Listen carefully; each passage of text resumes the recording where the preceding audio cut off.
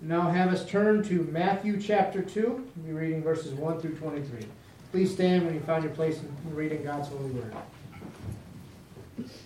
Now after Jesus was born in Bethlehem of Judea, in the days of Herod the king, behold, wise men from the east came to Jerusalem, saying, Where is he who has been born King of the Jews? For we saw his star when it rose, and have come to worship him. When Herod the king heard this, he was troubled, and all of Jerusalem with him. And assembling all the chief priests and scribes of the people, he inquired of them where the Christ was to be born. They told him, In Bethlehem of Judea, for so it is written by the prophet, And you, O Bethlehem, in the land of Judah, are by no means least among the rulers of Judah, for from you shall come a ruler, who will be shepherd my people Israel. Then Herod summoned the wise men secretly and ascertained from them what time the star had appeared. And he sent them to Bethlehem, saying, Go and search diligently for the child, and when you have found him, bring me word, that I too may come and worship him. After listening to the king, they went on their way. Behold, the star they had seen when it rose went from before them until it came to rest over the place where the child was. When they saw the star, they rejoiced exceedingly with great joy. And going into the house, they saw the child with Mary his mother, and they fell down and worshipped him. Then opening their treasures, they offered him gifts, gold and frankincense and myrrh. And being warned in a dream not to return to Herod, they departed to their own country by another way. Now when they had departed, behold, an angel of the Lord appeared to Joseph in a dream, and said, Rise, take this child and his mother, and flee to Egypt, and remain there until I tell you, for Herod is about to search for the child to destroy him. And he rose and took the child and his mother by night, and departed to Egypt, and remained there until the death of Herod. This was to fulfill what the Lord had spoken by the prophet, Out of Egypt I called my son.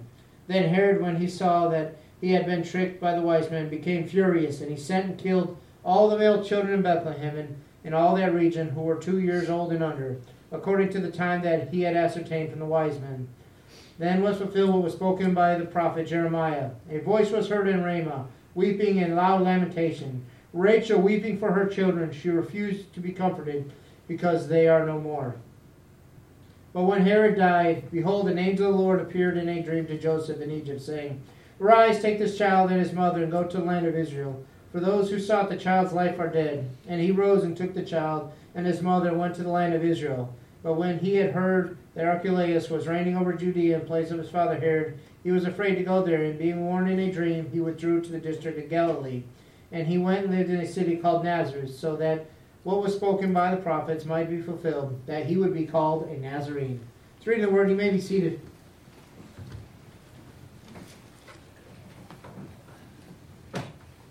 We look at this passage.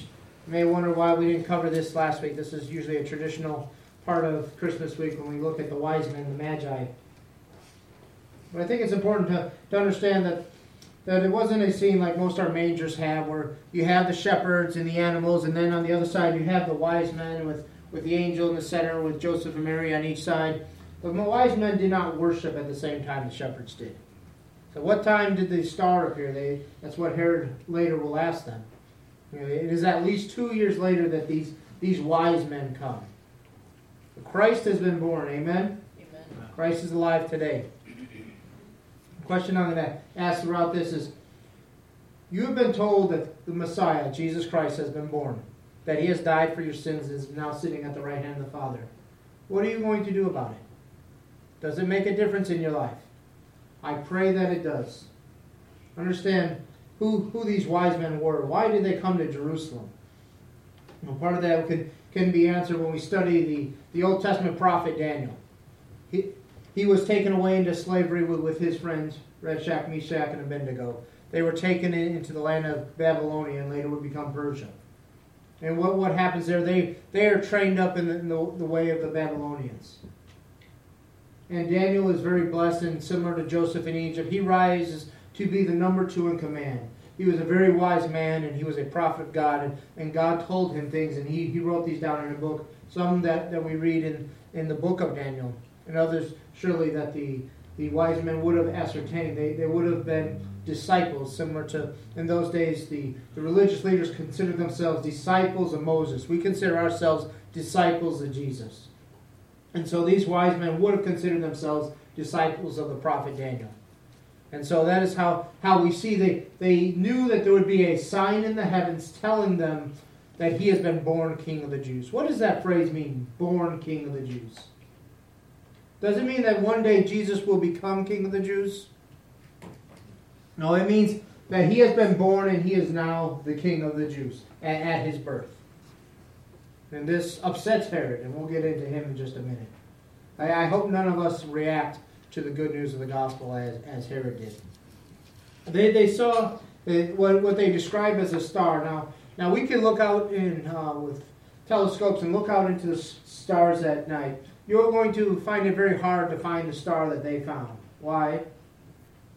Well, first of all, they see a star that just appears the night that Christ is born. And then the star guides them to Jerusalem. And so the star would have to go from east to west. But later on, the star reappears to them and it goes from Jerusalem down to Bethlehem. It goes north to south. I don't know about you, but physically, scientifically, that is impossible for a star to do.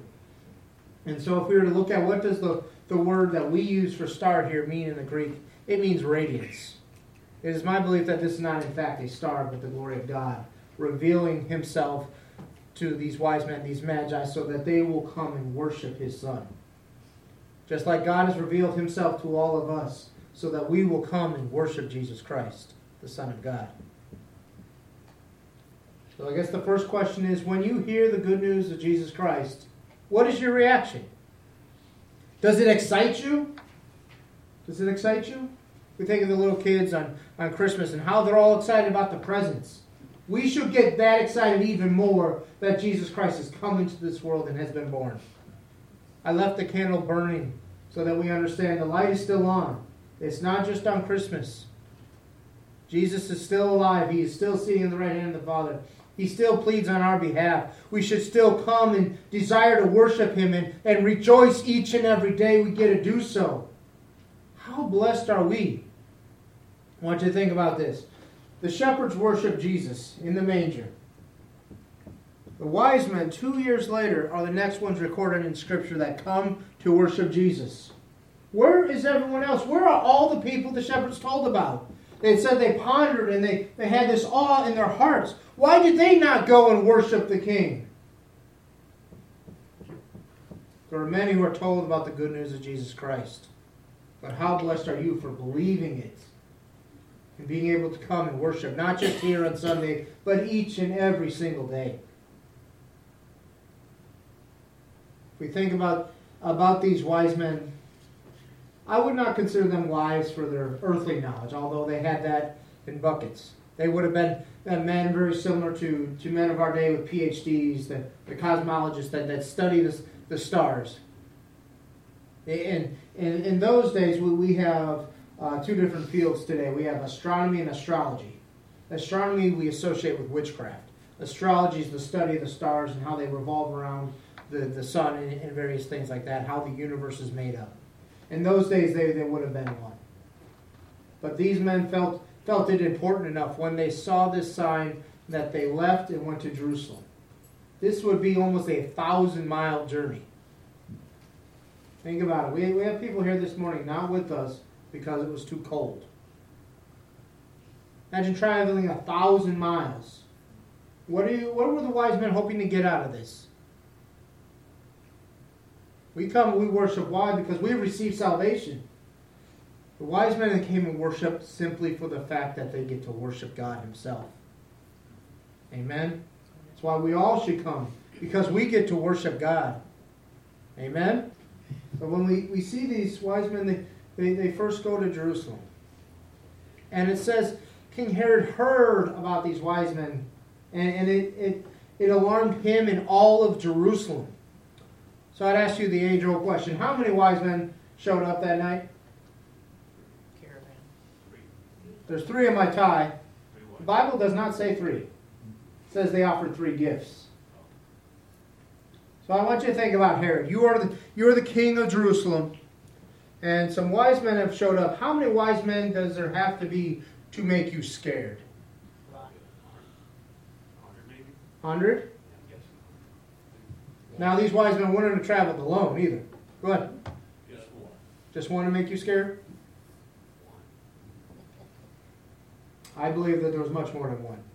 I believe that there would have been a caravan, and they would have had soldiers, and they would have had servants. It would have been quite the spectacle to see this going on as this group comes from Persia into Jerusalem. And what is the first words they say? What question are they asking the people? Where is he who has been born King of the Jews? So if you're here, you're hearing this. Not who has been born to be the next king. Who has been born to be the king? Now, a little background on Herod. Herod is not a Jew. He has no right biblically to be ruling. He has been appointed by the Romans.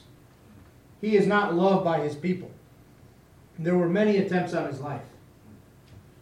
He was a man who was so paranoid, he had multiple wives and children put to death.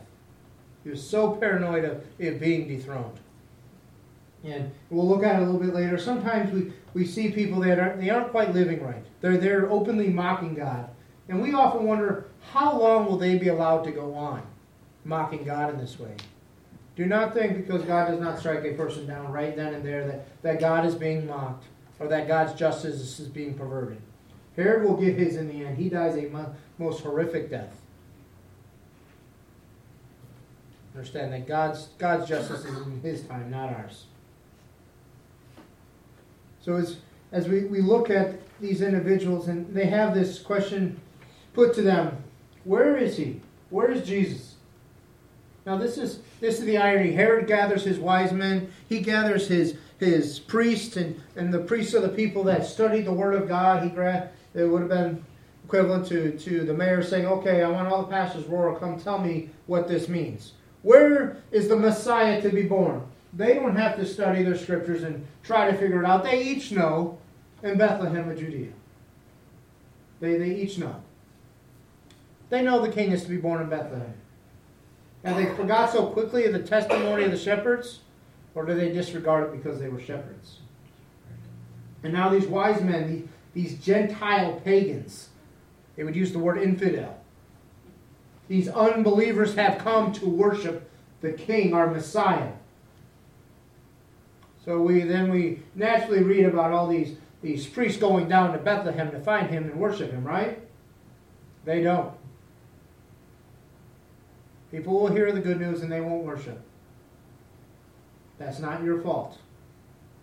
That is between them and God. But especially with Herod, I want us to see, what does he do? Number one, he tries to keep it quiet. Do you try to keep your faith quiet?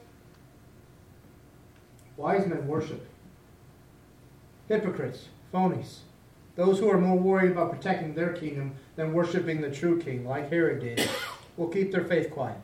They'll keep it in a little box and don't tell the people the Messiah has been born. You are called to tell the people the Messiah has been born. You are called to tell the people that he has come and he's lived a perfect life and he's taken upon himself our sins and went to the cross and paid that penalty. Is now seated at the right hand of the Father and is coming soon. That is what Scripture charges you, O Christian, with. Are we doing that? I pray that we are individually and that we always will as a church. That is what we are required as Christians to do. If we don't do that, we need to look in the mirror and say, are we more like Herod than the wise men? Herod had all the knowledge. He was wealthy. He had everything a person could ever want. But yet he missed the most important thing in the history of the world. Imagine living in Jerusalem in those days, and you miss the fact that God's promised Messiah has been born. You missed it. You were living in the greatest moment in the history of the world.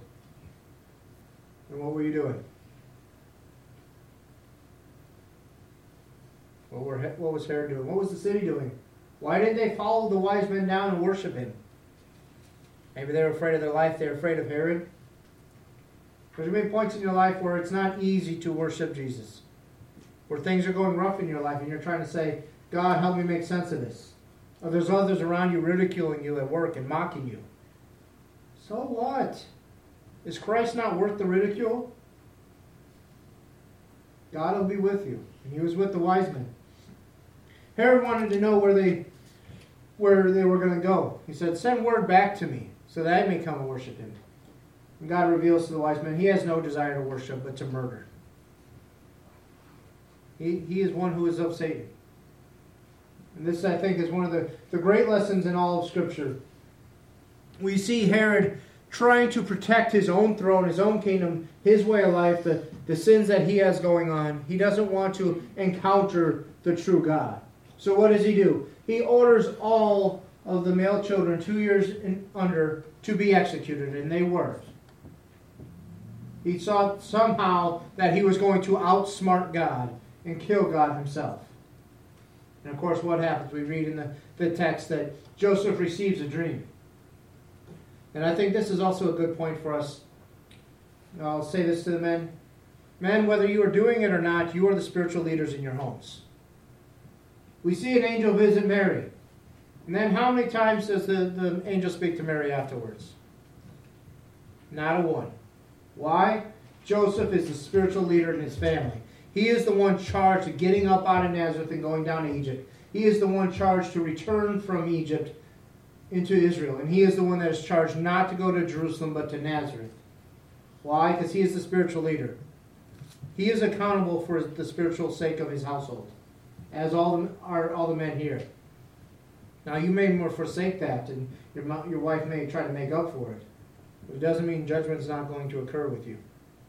Understand clearly that as men, we are to be the judges. Not the judges, but we are the ones to be judged for the spiritual lives of our family. We are to be the leaders.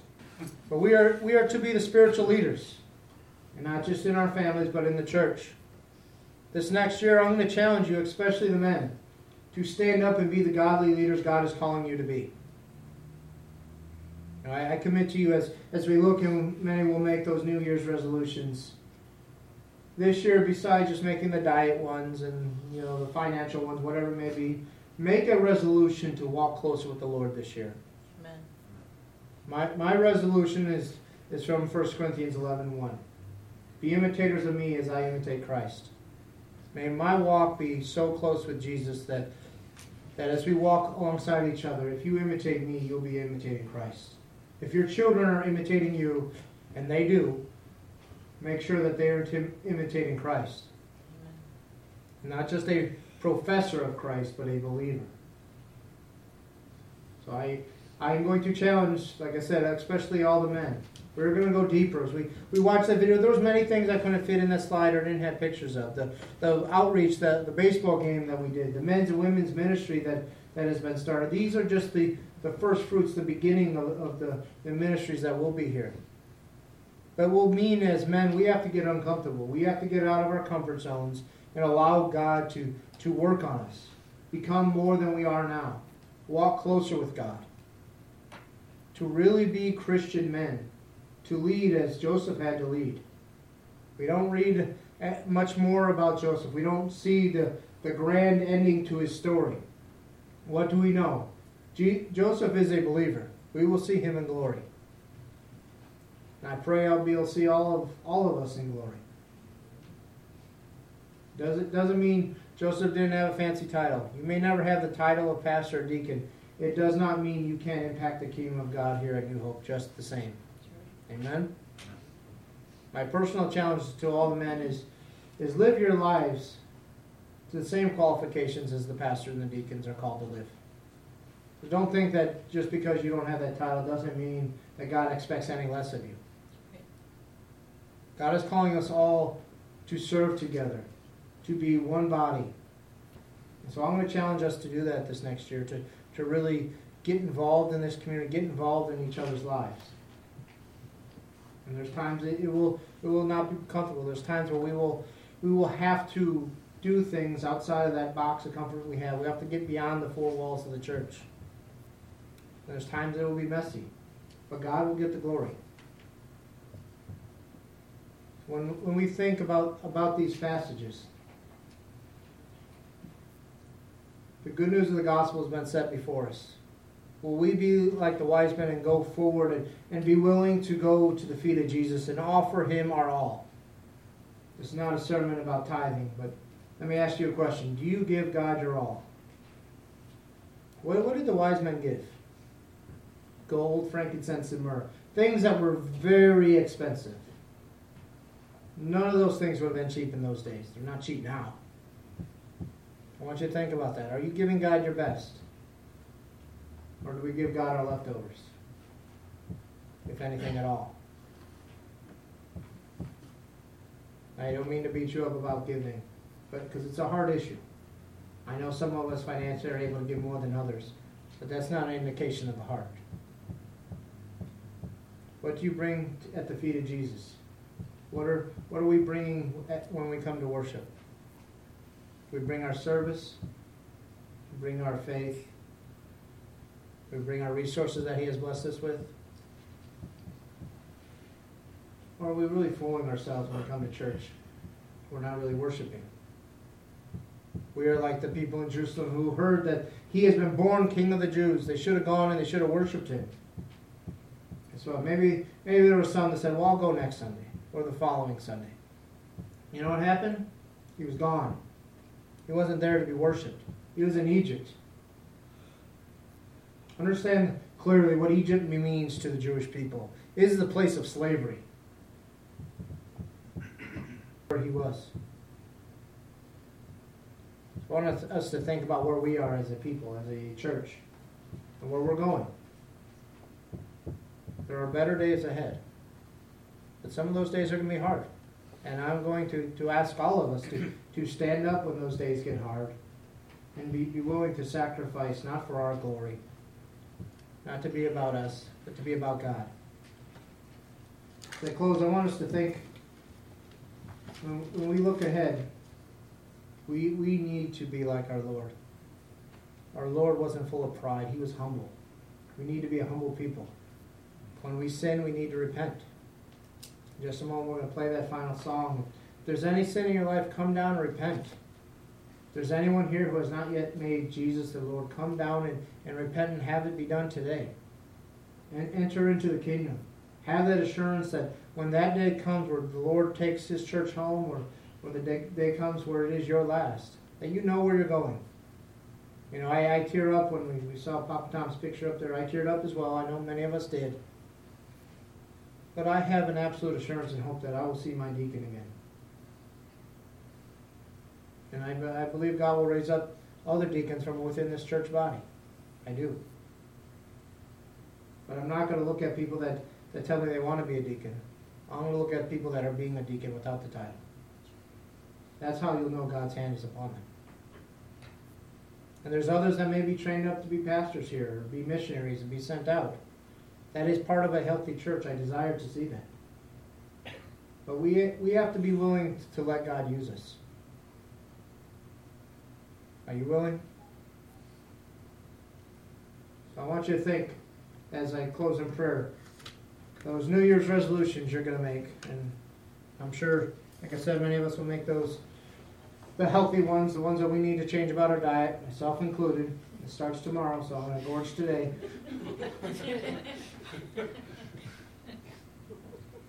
But more importantly, the spiritual ones.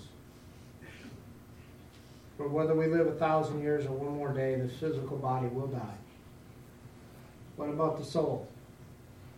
Do we long to walk closer with Jesus? I pray you do. That's why the wise men came, simply to be in God's presence, to worship Him, to offer Him gifts. They got nothing in return from what we see in Scripture, outside of the privilege of worshiping God. They were not given a sermon series. They were not told if they tithe so much that they'll receive wealth. They were not told they'd be blessed for their journey. In fact, they're told they have to go back another way because of Herod. Their journey would have been long and hard. But as with all journeys that God gives, they are always worth it. I pray the journey you've been on with Christ has been worth it up to this point. I guarantee you, if you give your all to God, that it will be worth it. That 2018 could be a year where you look back and see the presence of God all over your life. Sometimes we look back at painful things, but we see God in them. Amen? We've been through some very painful moments this year, both as a church and as our individual families. I see God in those moments. Too often we tend to have this attitude when we go through this great storm. We know Christ is there with us in the storm, but we always want Him to say, peace, to that storm. She looked at Solomon, the wisest man ever to walk the earth. What did he do? He went through storms. Went some really severe storms in his life. He never asked to be delivered from the storm, but asked for wisdom on how to deal with the storm. I know many of you are going through storms. Many of you will go through storms this year. Understand that God is with you, and that these storms help to grow your character into the one that God is desiring you to be. Without the storms, you would have no training for the ministry. It would be like a child trying to walk or run before it can walk. Or like somebody going through rehab thinking they're just going to get out of bed after surgery and start walking again. It doesn't work that way. We shouldn't expect our spiritual walk to be easy either. In fact, if you find your spiritual walk easy, come talk to me, because we have a problem. Jesus said it's going to get harder. If they did this to the Son of Man, how much more will they do to you? Let us pray. Now, Father, Lord Jesus, I give you thanks for this day. I give you thanks for all the blessings in our lives, Lord God. May we reflect on the blessings you've given us, Lord. And may we reflect as I have on where we've let you down. May we rise up and walk closer to you, Lord, and lead others in doing so. It's in your holy name, Jesus, I pray. Amen.